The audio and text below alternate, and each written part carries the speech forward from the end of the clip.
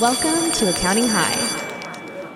Historically have referred to CAS as CAAS, Client Accounting and Advisory Services. I dig it, but we got to bridge all this stuff together, right? We got a lot of A's going on here. I know.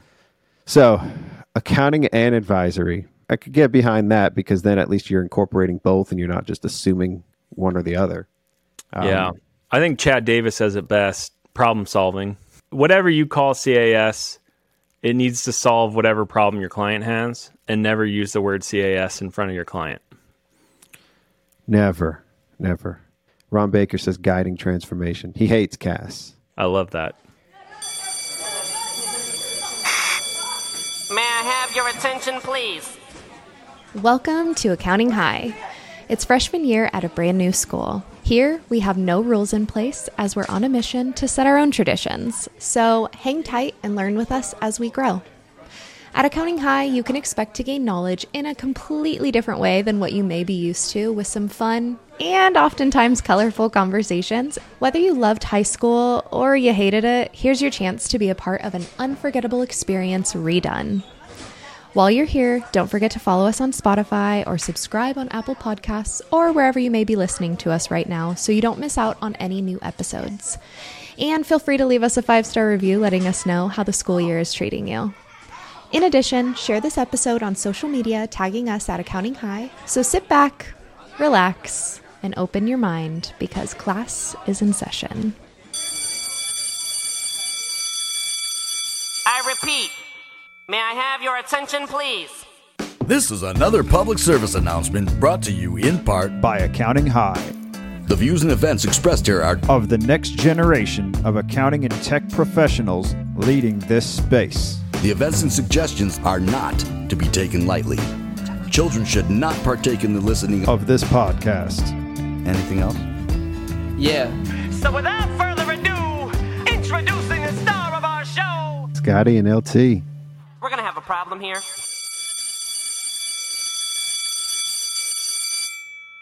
What's up, homie? How's it going? So I said LT. Some listeners may think that it's just both of my personalities, since Lil Toddler is the other LT. I don't think all listeners know that, but this is the true LT. You were born. Well, actually, no, let me take that back. Were you born Luke Templin, or do you have another name? No, I have another name. My parents want to confuse everyone. Mark's my real name. Mark Luke Templin. Is Luke your middle name? Kinda. Did your parents call you They Luke? really wanted to confuse people. Well, do you get confused? Do they call you Mark sometimes? They do not, no. Okay. Growing up, teachers would say Mark at first, and you would correct them? No. Just I'm a people pleaser. I don't correct people. Just roll with it. All right. Well, did it confuse you then over time? Every once in a while, like a doctor or something will call me Mark, and it'll take a little while to register. But after that, I figure it out after they say my name about twice. Okay. I feel like Mark and Luke are very similar names, like Matthew, Mark, Luke, John. Very biblical. Yeah, biblical. I was going to say Beatles, but there was no Mark or Luke in the Beatles, just the John. Okay. So I don't think I'm going to get biblical today. I think we can keep this surface level. We don't have to go too deep, but I appreciate you coming on. This is officially Luke Templin of A2 Advisors. I'll go ahead and read off your little intro on LinkedIn. So you're guiding entrepreneurs of $1 million+ service-based businesses to grow profitably using simple, proven process so they can focus on what they love doing. Is that any space entrepreneurs? So my main focus is professional services and trade services. Okay. Because it equates really well to what we do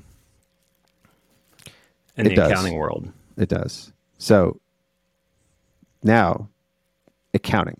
You consider yourself an accountant. Recovering CPA. So you didn't renew your license?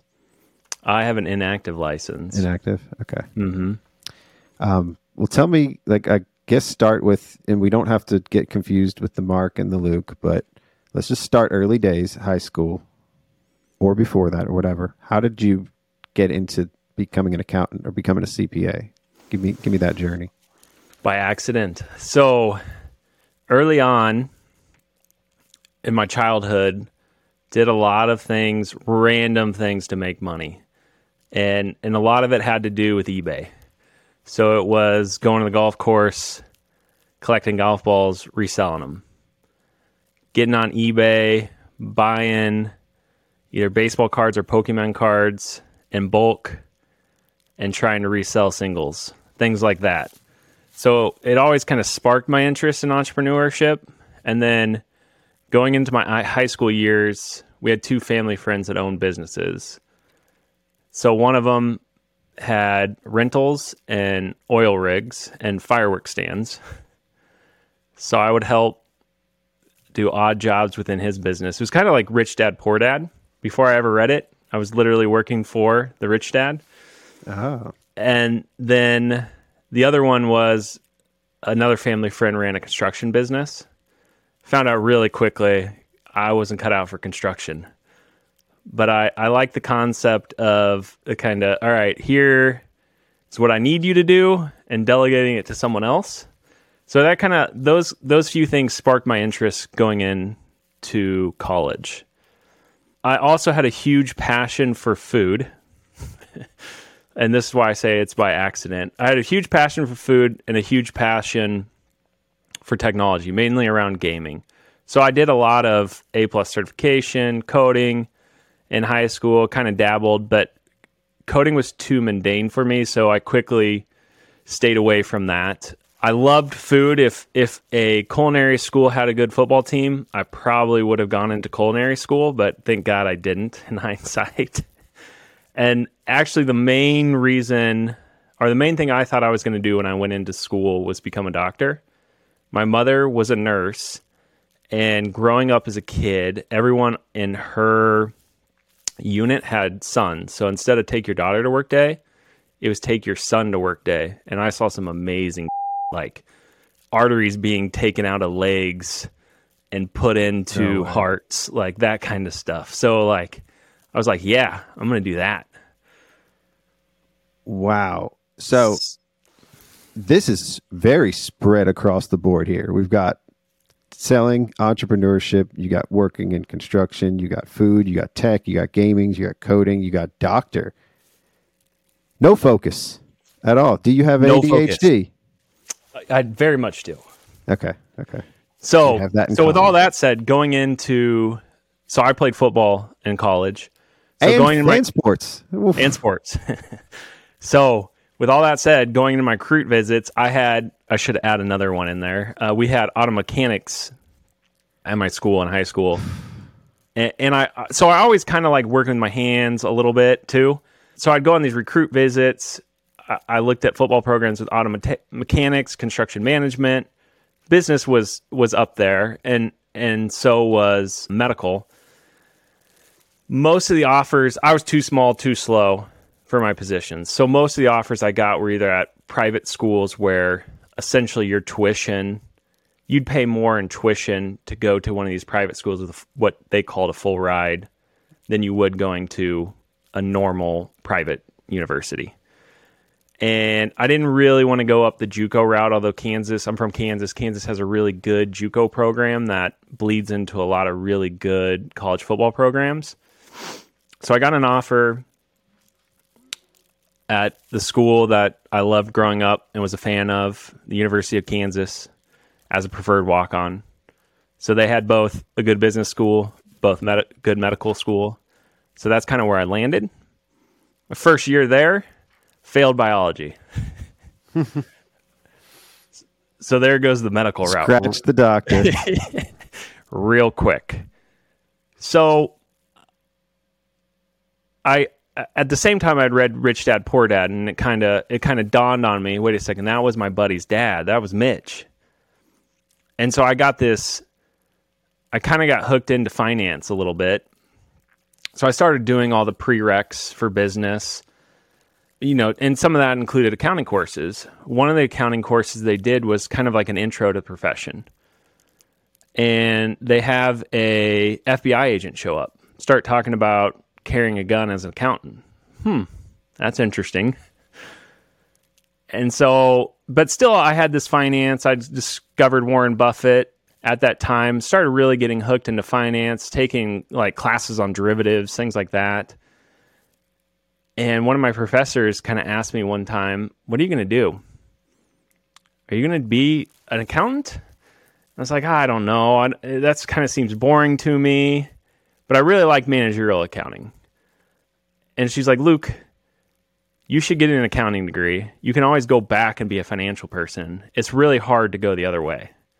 So that's kind of what led me into accounting. That, and the more and more I kind of got into business and finance, like that's the language of business. Like understanding accounting is kind of the foundation of any business. So that's what led me down that path. So that's that running theme. You've been hungry for life obviously hungry for food too. That's one of your passions, but you've been hungry to explore all these things. I mean, I'm sure it crossed your mind to become an FBI agent at some point. Like everything was, the world was your oyster. Did you decide that you were going to get the CPA at that certain point when you decided finance was your thing? No, actually. So I started down the accounting path, got into the master's program, started doing I don't even know what you call that. I called it dating of the firms. I will call myself a functioning introvert. I hate social events. I absolutely hated the hoops you had to jump through that the large firms were doing. I would do it, and then I finally got tired of it, and I was coming out in 2009, so there were very few jobs. So I actually had a gig lined up at a large medical IT company in Kansas City. I'd already accepted the offer, but ended up doing an internship during my master's program. One, because I could get paid and get class credit for it. And two, the same professor, Lee, that had kind of pushed me down the accounting path, said I should at least give it a try. And so I went into that internship already knowing I had a job in the back of my head and was pretty set that I was just going to go and do the gig at the IT company. Well, two things happened. One, the accounting firm offered me a salary way more than the IT company. And two, the way the IT company worked, it was such a large corporation that essentially you shadowed all these different jobs. And at the end of it, you had to give a presentation on what you learned. And kind of from that, they made a decision. Well, back to the introvert thing. I hated that idea. Yeah. So I took the job within the local CPA firm. Interesting. So what did you start doing? Audit? Started out as an auditor. Okay. And did that for about 5 years. Would you consider yourself a rule follower or breaker? Depends. Depends on the situation. Just following this progression here, and it seems like you've been trying out a lot of things. You get to accounting and audit. That just seems like the most basic of everything, right?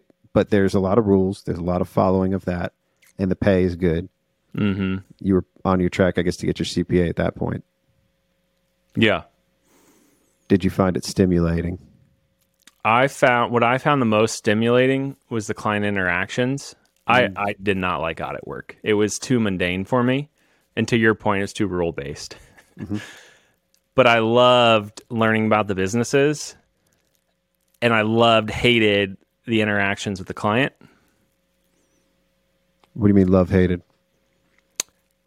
So like this, I love talking to you. I love talking to people and learning about kind of what makes them tick and kind of the presence behind, or like what's going on behind the scenes of the business. But also at the end of the day, I was an auditor and an introvert. Mm-hmm. And my job there was essentially to find what they had done wrong to an extent. I mean, some people saw that. Usually the owner and the CFO saw value. I mean, you're there helping them make sure their financials are valid so they can get some sort of financing at some level. So, what was the breaking point there? You didn't stay there, right? You were only there for 4 years. Yeah. So I had an offer to go do fraud work within a large regional firm. So the kind of FBI thing was always on my mind. You had to be a CFE. I had my CFE. Really wasn't doing any fraud work within this firm. And at the time, it was really hard to get a job directly in a fraud department without being a part of that firm. But I had an offer for it, and I was about to make the move. And my wife got an offer. My wife is also a recovering CPA. Her family owns a construction company here in Omaha. And so her dad was also a CPA and a CFO. And so about that same time, she got a call to kind of be his successor. So that really was what ultimately drove my decision to leave that firm, was to move to Omaha.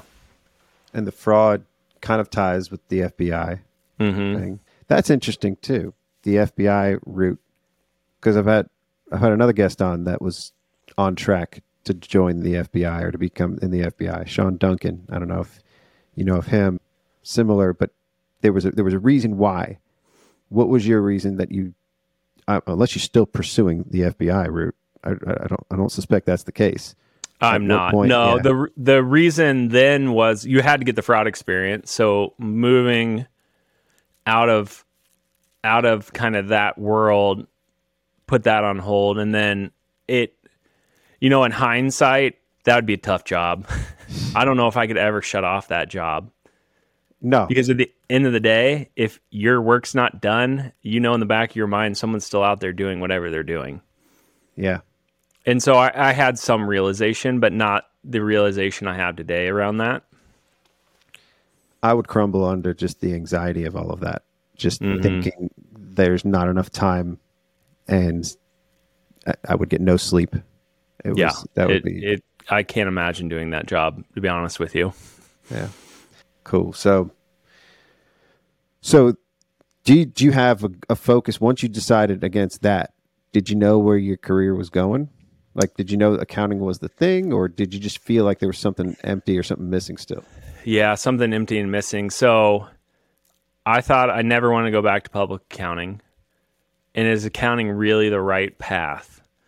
And I strongly considered, and for a while strongly considered, going and doing something more with my hands, whether that be go learn how to be an electrician. Was kind of one that I looked at a couple times, of like going back to school to be an electrician.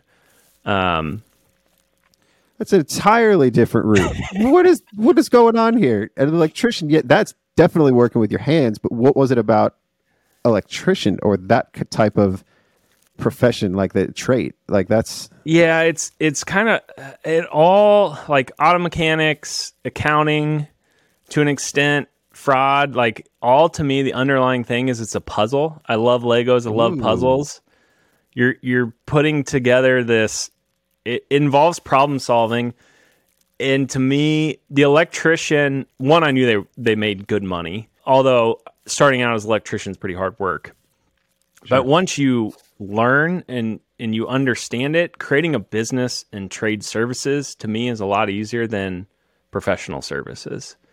And so that was one thing I had in mind, is like, okay, I'll learn how to be an electrician and I'll create my own electrical company. That could be very scalable. Yeah. Okay. And form the right relationships with the right contractors. We have some clients that do very well in that business. There's never a shortage of new construction or even improving. So, but I guess you didn't end up doing that. Didn't. Obviously.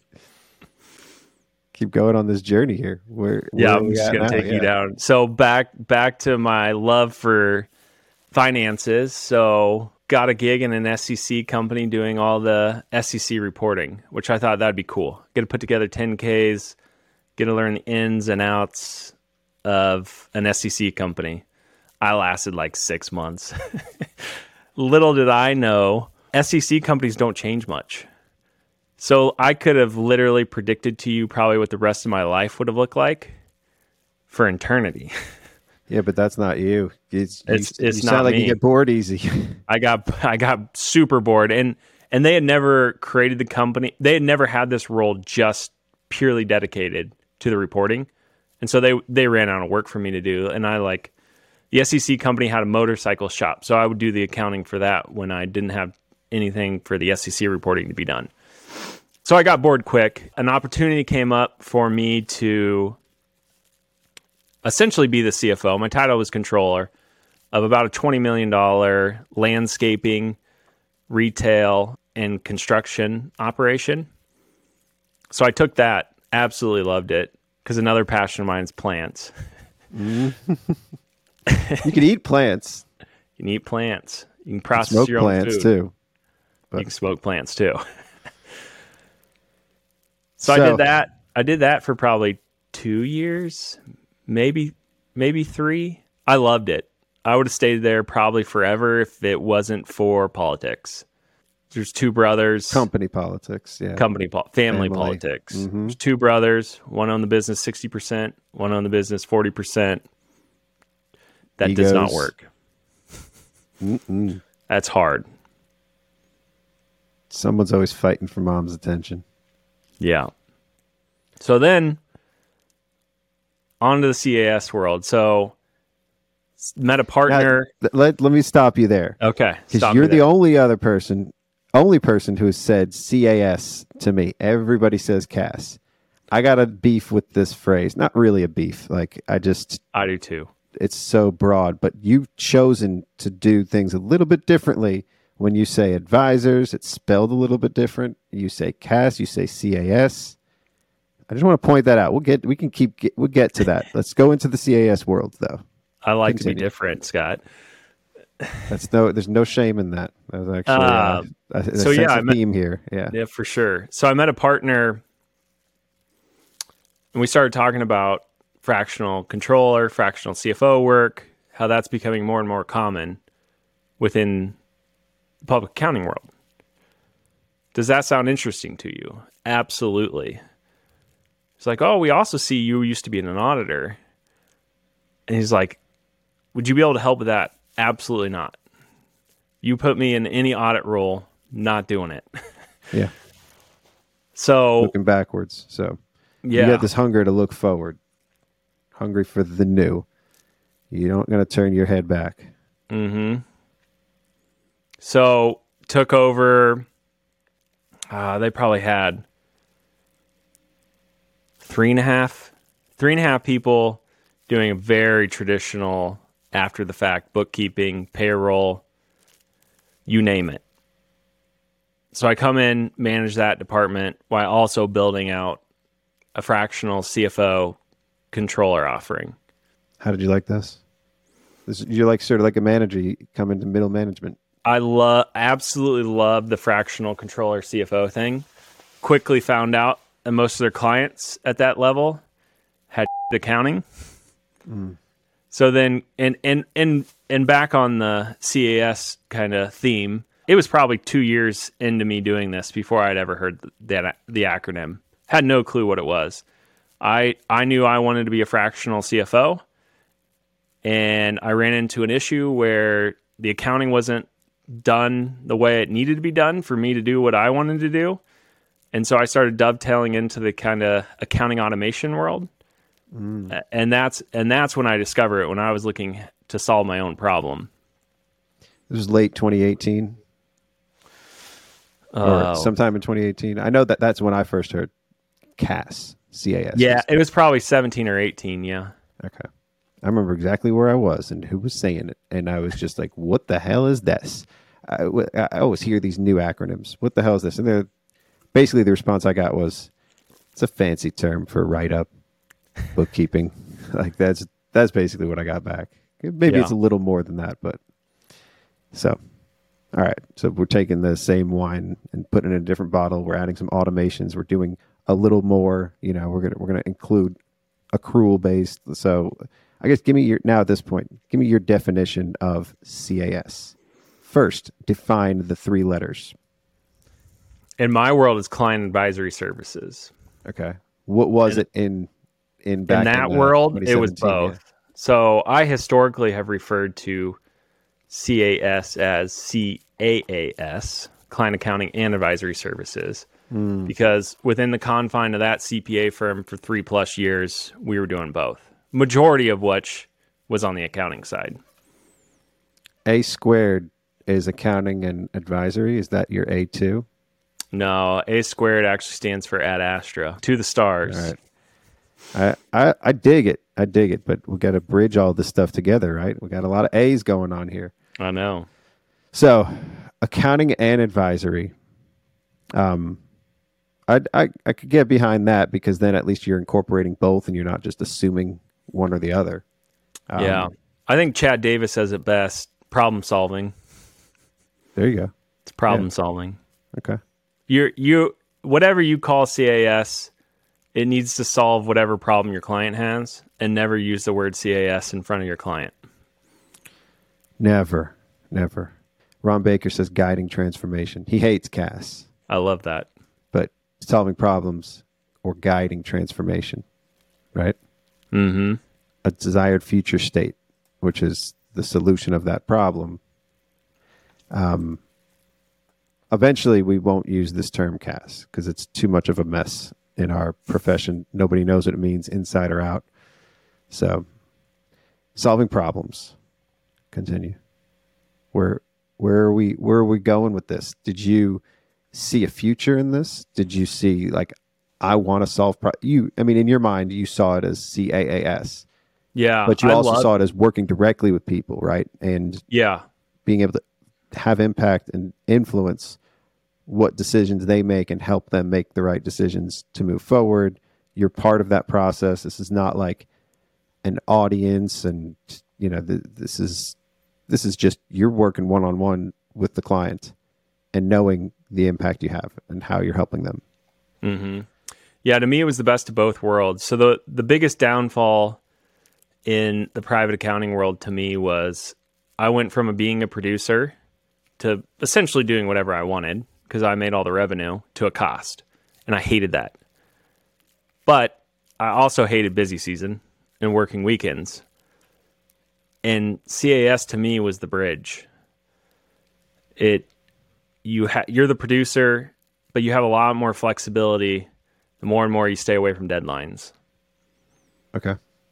Which we can go down this rabbit hole, but to me, and I saw this a lot in my first CAS practice, is I had this accounting team, but they were still doing month-end write-ups.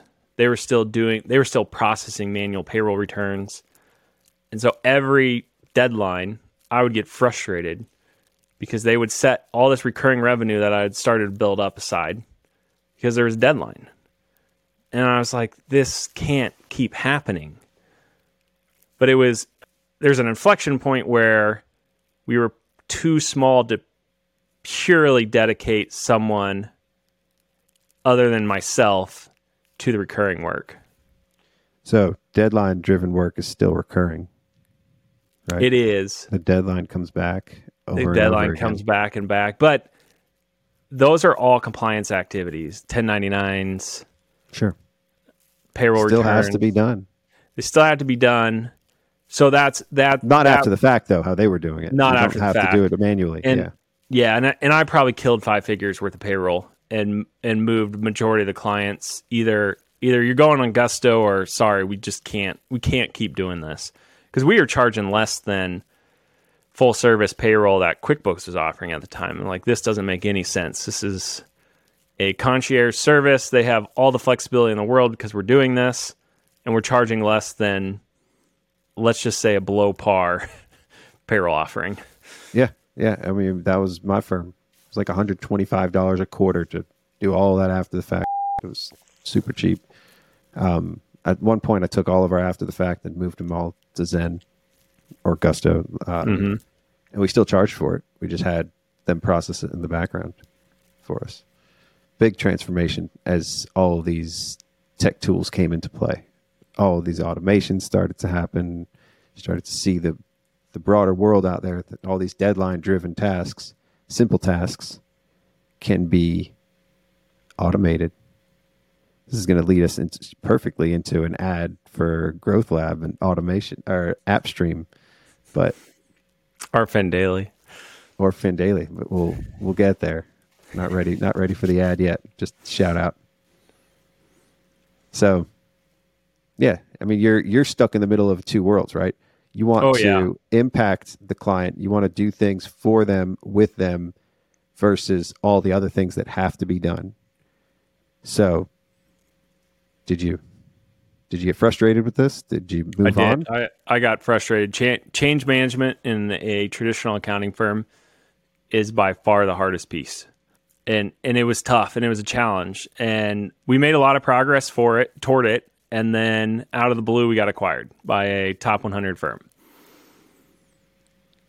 Oh, which was kind of more change management, right? Yeah, which was kind of pulling the rug from out under me, because there was talks of becoming a partner, having ownership, and now it's like all that got squashed. But it actually turned out good, because it quickly got around that I knew this world. And so then I started helping the top 100 firm launch Sage Intact, start building out their CAS practice and having it firm wide. Did you see a career in this? Is this what you wanted to do, like become a partner in the top 100 firm? I was kind of 50-50. I saw a career on it, and I liked having a huge team to delegate stuff, but stuff would come to my plate that I'm like, I don't want to do this. Would never serve this client if it was my own. Okay. And there's, I mean, in any big firm, any big organization, I don't care where it is, to me, the I don't want to say politics, but it's just that there's got to be so many processes in place that it's not nimble enough for me to love that. So keyword I just want to there, go. Yeah. Keyword there is if it was my own. Up until this point, you hadn't had anything of your own, right? So these are just like, were these just dreams? Like eventually one day I'm going to start my own thing? Or was it just like right there, the epiphany of, if I was doing my own thing, I would not be doing this? Yeah, I still don't think I really had that thought process. I wish I did. There were probably times I had some of that. I was always looking at buying businesses on the side, but nothing around professional services. Okay. Just random stuff. That's just all you worked in was professional services, though. Mm-hmm. All right. So did you leave? I did. So I wanted to join the CAS team firm-wide, but the partner in my Omaha office didn't want to give up my revenue. So I was kind of stuck behind a rock and a hard place. At the same time, a recruiter reached out to me, said, hey, there's this local firm. They want to build a CAS practice. I told them about you. They're interested in talking. You want to talk to them? So I started talking to them. They essentially wanted to build it from scratch. It's very clear, like, I don't want to do the accounting side, just the advisory side. Oh, that's all we do. So I went over there to do that right at the start of COVID. Guess what I became? What did you become? The COVID stimulus expert. Oh, pigeonhole into that. We need somebody to front this PPP effort and everything else. Navigate it. It was a blessing in disguise, though, because I'm not a huge, and this is going to sound funny me saying this, I am not a huge social media person. Have a Facebook, don't really use it other than a few communities like Kelly Parks. I have LinkedIn purely for professional, and had used it a decent amount for biz development. Had never been on Twitter. But I was literally the only COVID stimulus person in our office. No one else wanted to touch it because it's a huge gray area. The partners would have dialogues with me. There was a couple of them that kind of loved that stuff, but they would never get into the nitty gritty. And I was like, I need someone to bounce ideas off that's getting into the nitty gritty. And somehow I don't know how, but somehow I was led to Twitter.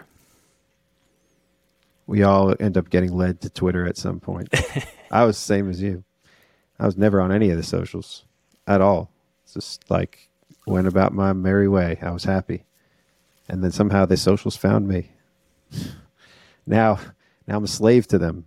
But yeah, another story for another day. Mm-hmm. So you found Twitter, tax Twitter, I assume. Tax Twitter, yeah. And then what? The rest is history?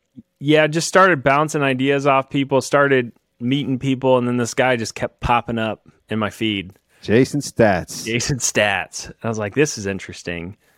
And he had something, it was before Realize had been started, had something about, hey, thinking about building this thing.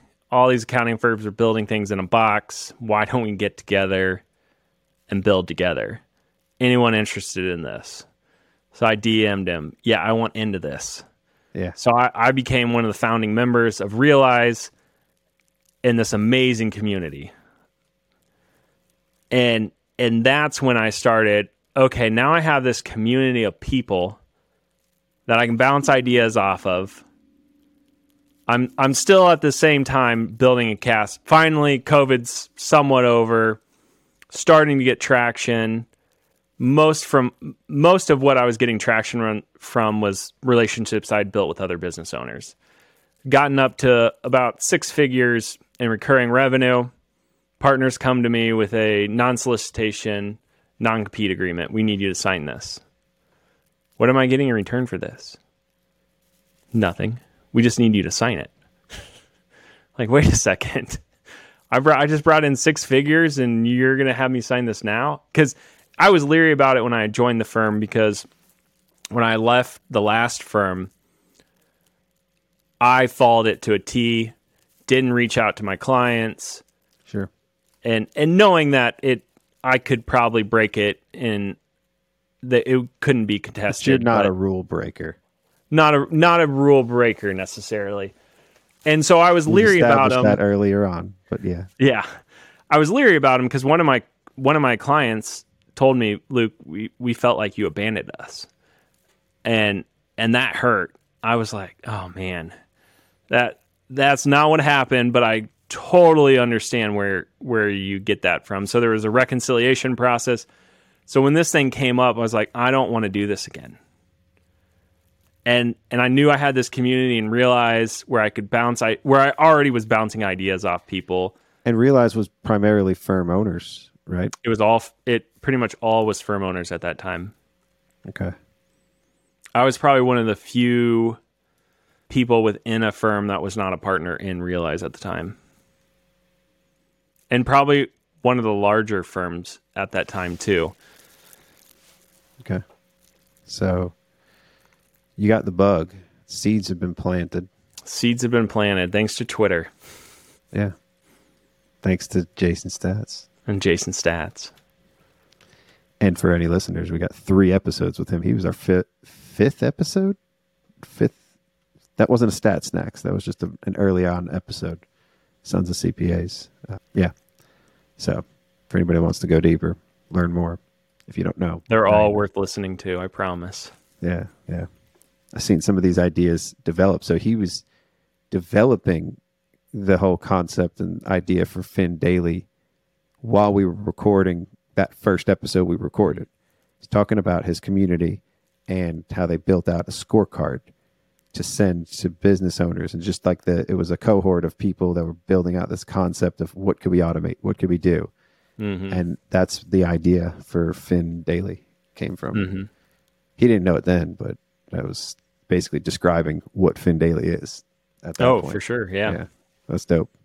So yeah, continue. So take me on this journey. Non-solicitation comes to me. I know I have a decent client backing because I had everyone I had a relationship with. I had a conversation that, hey, I'm thinking about going out on my own. Are you with me? They were all in. Two of the clients I was working on at the time, didn't have a conversation with them because I didn't hold the relationship. So I respected that, although I didn't have a non-compete, non-solicitation. But I knew that essentially the firm couldn't serve them with me being gone. So talked to my wife, kind of set aside we set aside 6 months of my salary, put it into account, had a conversation with an attorney, told him what I was thinking about. He goes, Luke, I wouldn't wait. I'm like, what do you mean? He was like, they're in the middle of tax season. It's like, this is going to sound but if you leave now, they're not filling your position, and those 2 clients are coming with you. You wait and do this until after tax season, they're going to fill that position, and those 2 clients aren't coming with you. So he kind of fueled the fire of just do it now, get it over. So I did it. Both partners were on board. They actually wanted me to stay in the firm, have my office out of the firm, and kind of continue acting as a part of them, which I didn't see a clear separation in how that would work. And they were firm believers in billable hour, and I just didn't want to mess with that. So I said, no, I'll still be involved, and I still have a good working relationship with them to this day. But that was it. I was out on my own and off to the races within, I think my largest client that I didn't have the relationship with, I think it took 2 months for them to fully become on board with what I was doing. And that was the start of A Squared Advisors. Astral, not astral projection. What is it? Ad Astra, to the stars. Ad Astra, to the stars. Okay. And was there like a moment of inspiration that came up with the name? Or was it just... So Ad Astra is on the Kansas flag. Okay. I've always liked it, Kansan. My ultimate goal with clients is to take them to whatever their ultimate goal is, which is usually they're growing to sell, is typically the ultimate goal. So it's kind of a play on the words, to the stars. And then the logo, kind of the squared, kind of a play on most accountants being a little squared, a little dull, a little boring. I didn't see that one. Yeah. I use the squared a lot just for my name, S squared, and I got another rap name that I have tucked away that I'll reveal it someday. Cool.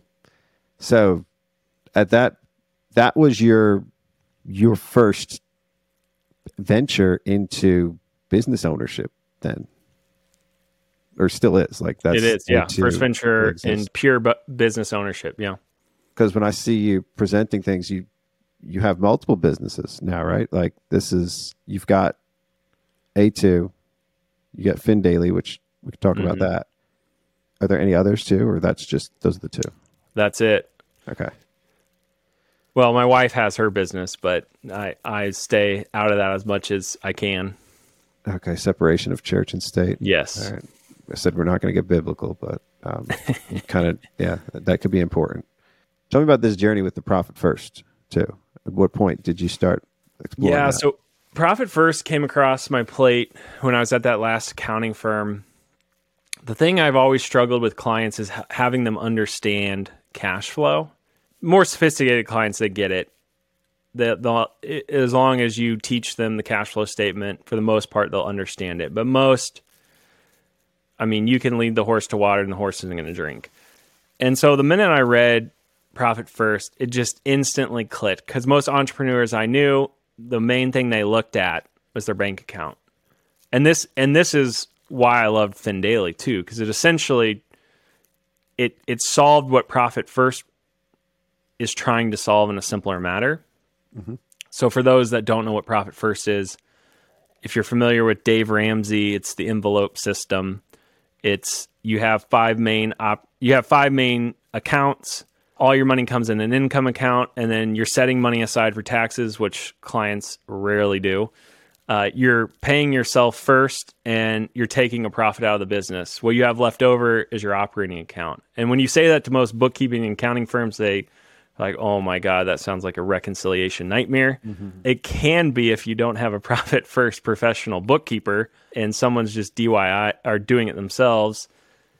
But really, the 4 of the 5 accounts are what I would call sweep accounts. Like that income account's going to zero every month. So the idea is when that business owner only goes and looks at their bank account, they're looking at that OpEx account and real quickly getting a gut feel how much money they have available. Yeah, in real time. Mm-hmm. We had Mike McCallowitz on. I've been a fan of Profit First for a while. We do it slightly different. We try to simplify as much as we can and over withhold on their W-2s for all of our S corps, but try to automate as much of that as possible, or not necessarily automate, but eliminate the need for 5 accounts and just have them look at things differently too. I don't think I've ever given the recommendation of setting up the 5 accounts. I personally have it. I love the allocations, but it can go wrong if it's not done correctly. Usually it's setting up estimated tax, having the CPA of my clients set up estimated tax payments so it's coming out, and making sure withholdings of their payroll, if they're an S corp, being a little loaded. So that money is just out of their mind. It's gone. And then budgeting more on a profit first mentality than setting a budget and, we don't have any money left. Mm-hmm. So tell me about the difference between working for a firm and having your own, because that's a huge paradigm shift. You have to have a mindset shift associated with that. You have to, and you're going to look at everything differently. What makes you think that you could help a $1 million+ business owner? At what point did you focus on, this is my target market, this is my clientele, these are the people I can help? And then did you ever have any kind of imposter's syndrome doing that?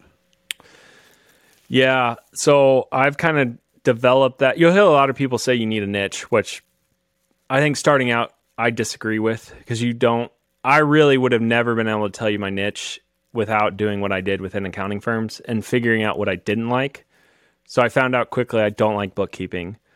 I have nightmares from doing inventory, being a controller, CFO of a landscape operation that has live inventory. So I found out what I didn't like. I found out what I was passionate about, and that is killing the billable hour. We talked about Ron Baker a lot, but I love all his work. And so that translates really well into the service industry, whether it be professional or trade services. I understand construction well because I worked in it. My wife owns a construction company.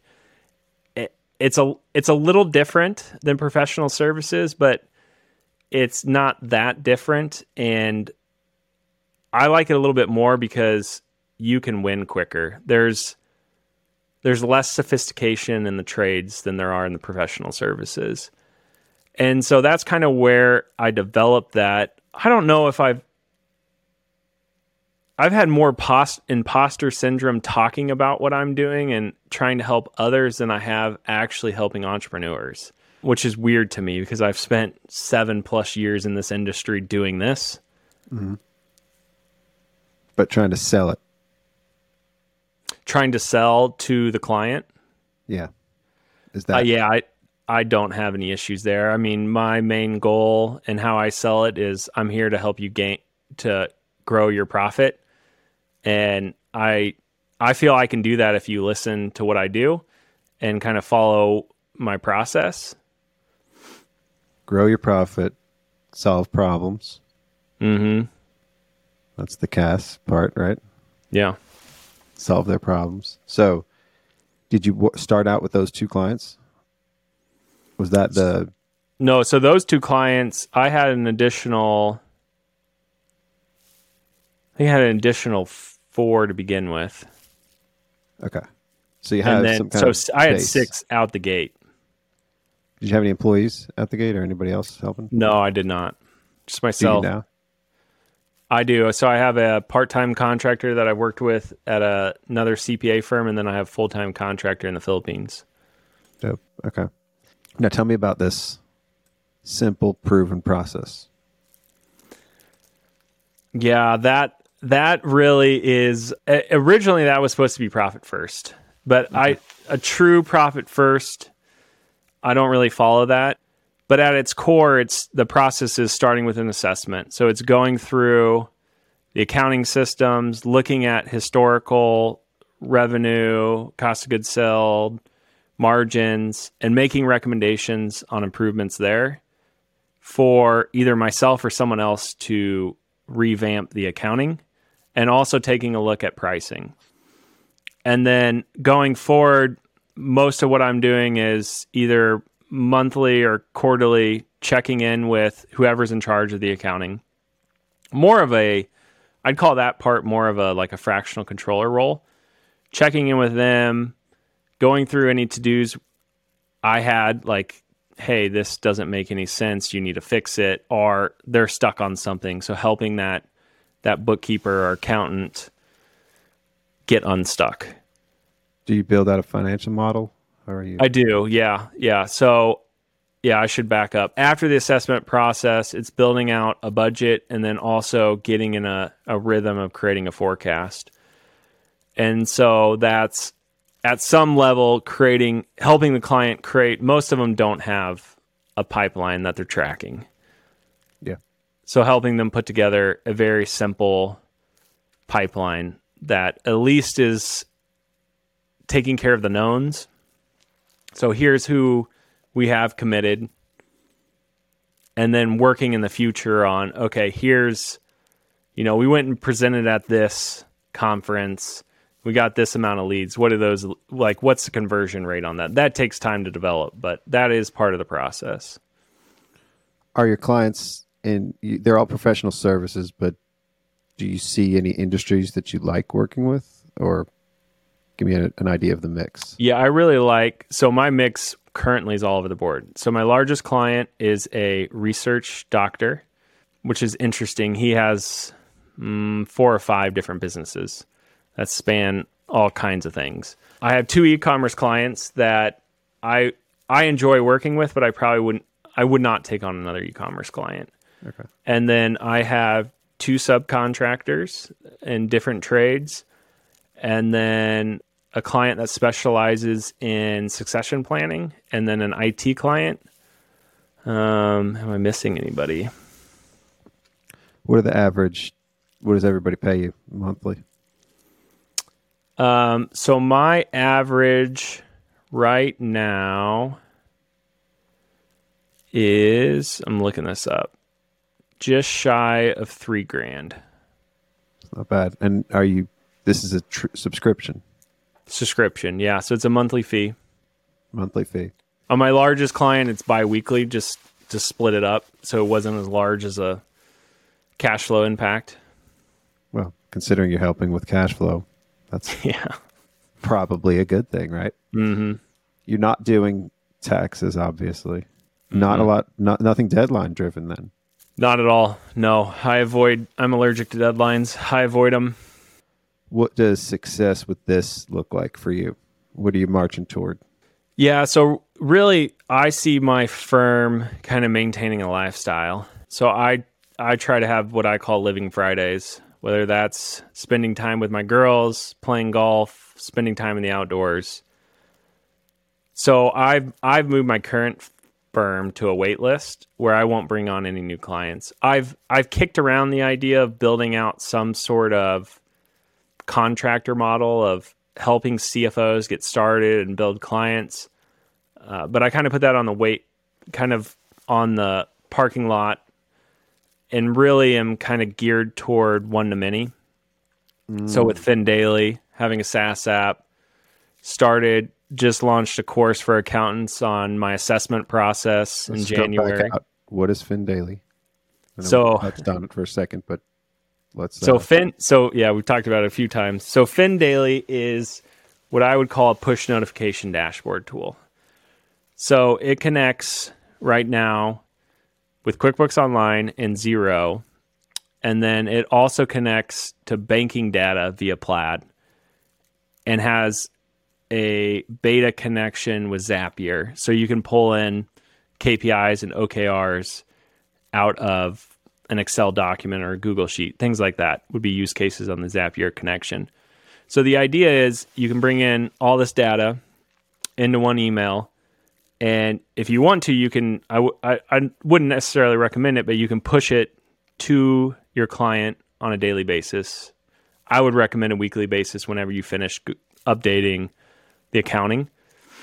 And so the idea is, and why Profit First kind of registered with me, is the pain of accounting is more significant with the accounting firm and the tax team than it is the owner. In my experience, most owners have put the pain of accounting aside.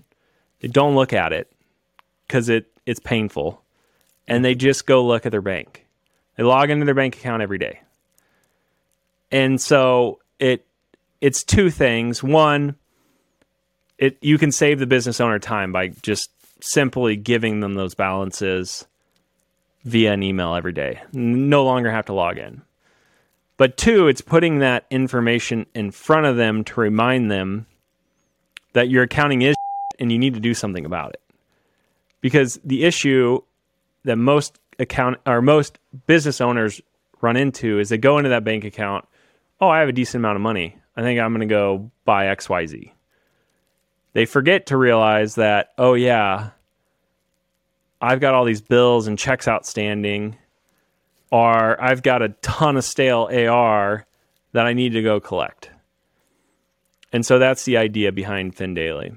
It was originally created actually for CAS teams doing bill pay. So what Jason realized, and this was created within Realize by Jason Stats.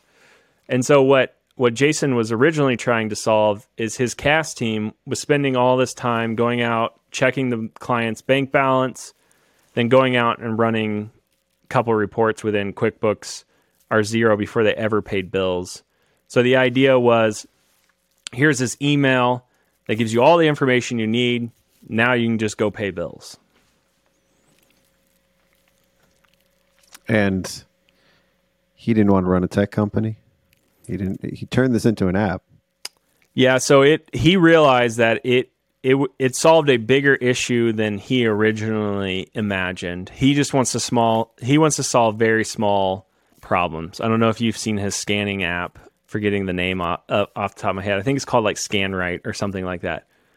And the whole premise behind that app is tax and accounting firms, they'll get, I'm sure you've seen it, a JPEG that's not that great to put into a work file. And so it's either you go back and request client redo it because they've skipped your portal process. They said, screw your portal.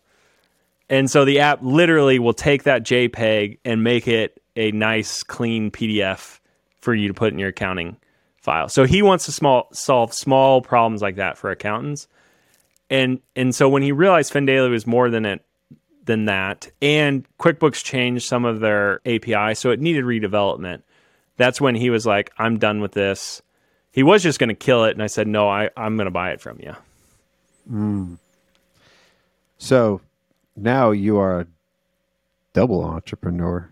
You've got two businesses taking your lifelong knowledge to get there. And this FinDaily, is this your one-to-many? Is this what you're going to market to the It's world? one of them, yeah. One of them. We'll see. So we'll see where it takes me. This is now full circle back to eBay, where it's like I got golf balls, I got baseball cards here. I'm gonna see where all this goes. Right? Mm-hmm. Yeah. It's the focus, though. Having focus and so you've got your firm. You probably could use FinDaily for those clients. Are you? Oh yeah, I'm using FinDaily for all my clients. Yeah. Are you planning on marketing this to accounting firms to use with their clients? Yeah, so mainly accounting firms, just because the way FinDaily's pricing works is it's cheaper the more email profiles you set up. And so like an entrepreneur, one company could have 2 to 3, maybe even 5 profiles in it, depending how large the company is. But most of them are just going to have one. So it's a way for accounting firms actually to generate some more revenue, because like anytime I have an app that I'm essentially reselling through my firm, I'm always charging what the entrepreneur would pay it directly. I don't care what volume discount I get. They're going to pay market rate because that's what they would have paid. And you can brand it. So you can put your firm label, your firm logo, colors, whoever you want to be in charge of that client on the email, so it looks like it's coming from you. Mm-hmm. My wife's a member in entrepreneur organization, so I will put entrepreneurs on it, mainly to get insights from them on what they want to see, because accountants and entrepreneurs typically see things differently. And ultimately, the entrepreneur, for the most part, is going to be the end user, whether it's coming from an accounting firm or directly to them. Mm-hmm. It's easier to manage that through the accountants. So accountants are starting to look more like entrepreneurs, at least in my world or my view. I'm starting to see more and more accounting firm owners start thinking like entrepreneurs. That's going to take a lot of getting out of the work, getting out of the day-to-day for them to start doing that. The process we used was EOS. Love it.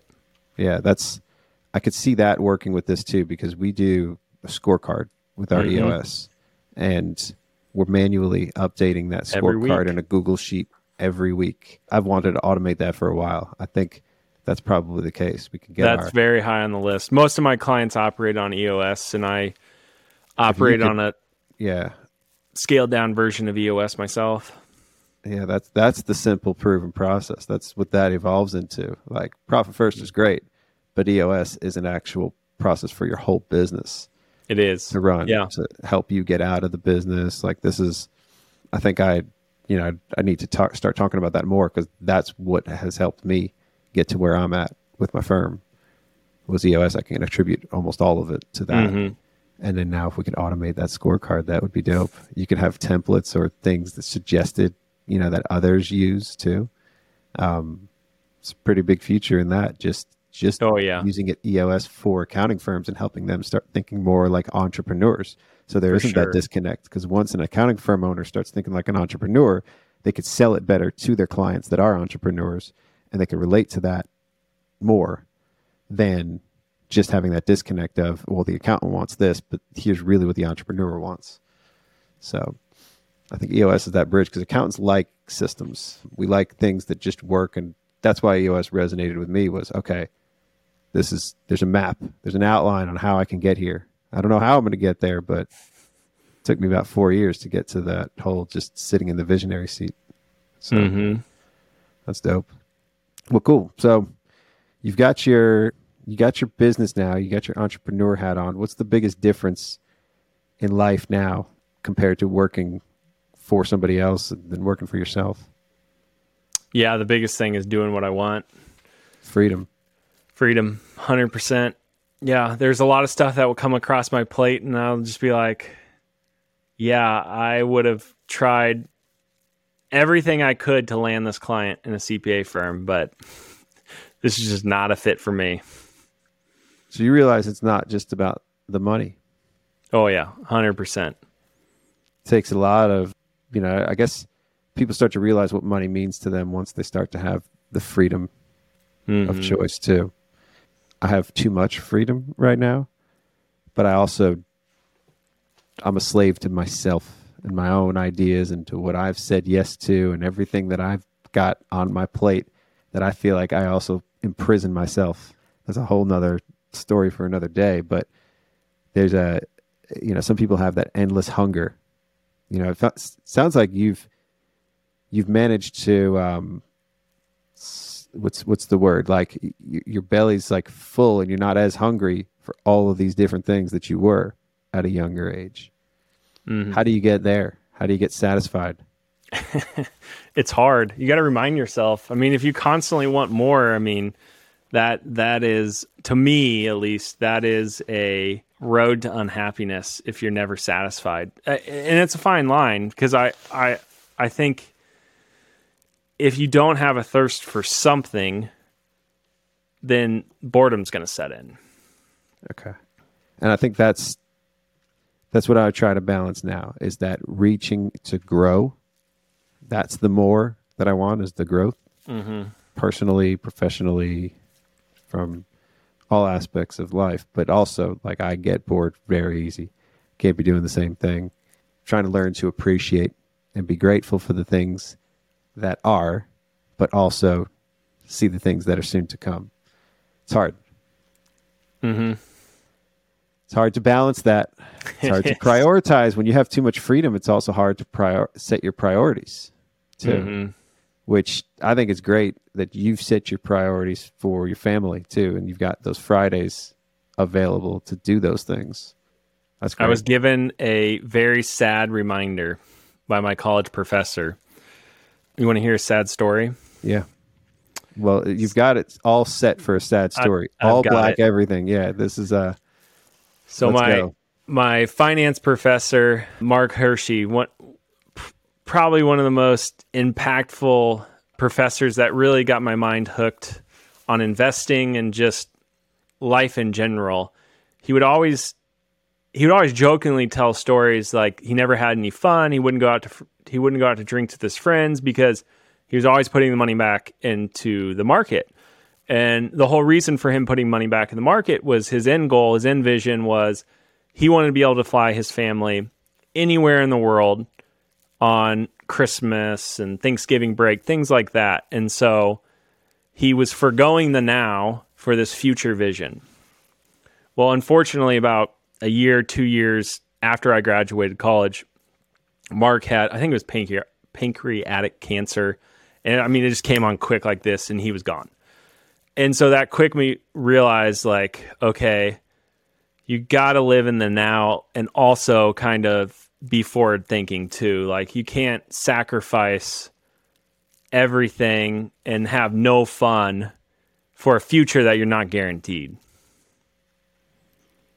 That's awesome. I mean, it's not awesome what happened, but it's awesome that you had that realization because a lot of people live their lives on what's going to happen after. A lot of tax preparers too. They think they're struggling through all of this for that future state of I'm going to be able to sell my firm. I'm building the equity and growing this firm and I'm growing my top line so I can turn around and sell it. And they're suffering in the meantime. Yeah. Yeah. And then I had another reminder, the SEC company, the former CFO, he would come back and kind of work part-time. And I developed a relationship with him and I was like, why are you still doing this? And he was like, well, Luke, when I retired, I thought I just play golf every day. Well, come to find out when you get old, you can't play golf every day. And I was like, oh, that's a good point. Yeah. Yeah, that was the big mindset shift I had at some point was I want to enjoy my days. I want to, while I still can, but that goes with trying to find ways to reduce the things that you're doing now and stop doing the things you're doing now. You never really had the firm that you grew to a point where then you had to change. You didn't have any change management with your firm. Yeah, that's what I loved about it. Sorry, my camera just died. It won't let me switch. It's all good. That's all good. But yeah, with my firm, there's still some change management with clients, just getting them to try to do different things, but it's not as frustrating as it is within an accounting firm. And one thing, if I were to bring on any new client, it's really looking for someone that's open-minded and open to change, because change is hard. Yeah. Well, change is constant. Change is forever present. So now that your camera's out, I'm going to lead us into simple tasks. So as you found, automations are key to getting out of a lot of those repetitive tasks, the things that's dragging you down. A lot of firm owners don't have the time to listen to the Automation Town podcast to learn about all the things they could automate. They, maybe they just don't have the time to try and figure out what there is to automate at their firm. So we've got AppStream, powered by the Growth Lab, coming in to save the day to figure out what they can automate at their firm. And if you want to learn more, listen to this little wrap I put together for them. I think you've heard it, Luke, but it's dope. And Dan's dope. Dan is dope. Guys at Growth Lab are dope. And I'm going live with this. Simple task rule everything around me.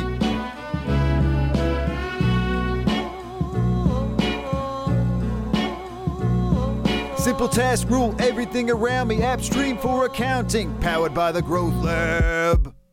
I grew up with dial up and write up. Manual entry in a ledger with a 10 key. Enter high speeds, new countless technologies. Allow to move up to the cloud with ease. A young noob was proud that I found new ground. Find ruin pride, it went upside down. Cleaning a mess was no fun. Fixing up this one and that one. Disconnect apps that don't run. But this was just a dream for the team at the app stream. Automated simple task accounting and running up our margins. Doing it with Carbon, making more client time for charging. No question, trade high speeds for synced apps indeed. The combination made my mind free. No question, automated. Workflow was fully hosted. Solving pain points and file storage. Onboarding forever better. No damn human error. More client time means more cheddar.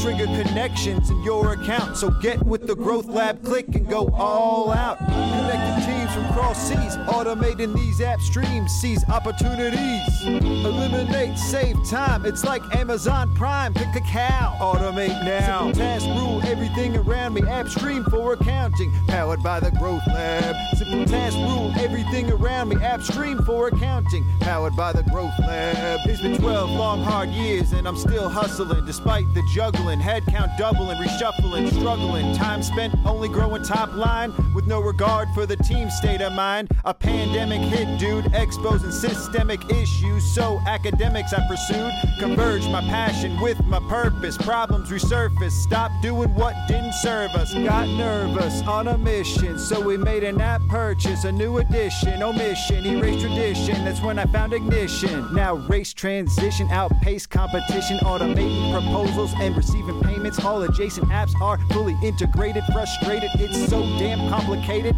Educated me on this and that. Jason, Stats, Davis, Chad just pitched us Integramat. And now I'm automating with the greatness I make. Creating space so I imitate rappers, making me happier. I couldn't have done it without Zapier. Faster and scrappier, I dream of new things, renewed esteem. Then I cream my jeans when I found the Supreme team at AppStream. Automating simple tasks, now let's get you up to speed. Initiate a bill pay, you'll see. You take attached PDF from Gmail, extract with the text recognition into G Sheets, then export it into Veeam. Create a Jetpack task from Slack and then back, or a dial pad text fetched and batched as a Carbon task. And that's real elimination of a manual conversation. Take information from HubSpot to Dropbox to Ignition. It's a new sensation. Only cost $1,800 per integration for all your custom workflow automations. Simple task rule everything around me. App stream for accounting, powered by the Growth Lab. Simple task rule everything around me. App stream for accounting, powered by the Growth Lab. Simple task rule everything around me. App stream for accounting, powered by the Growth Lab.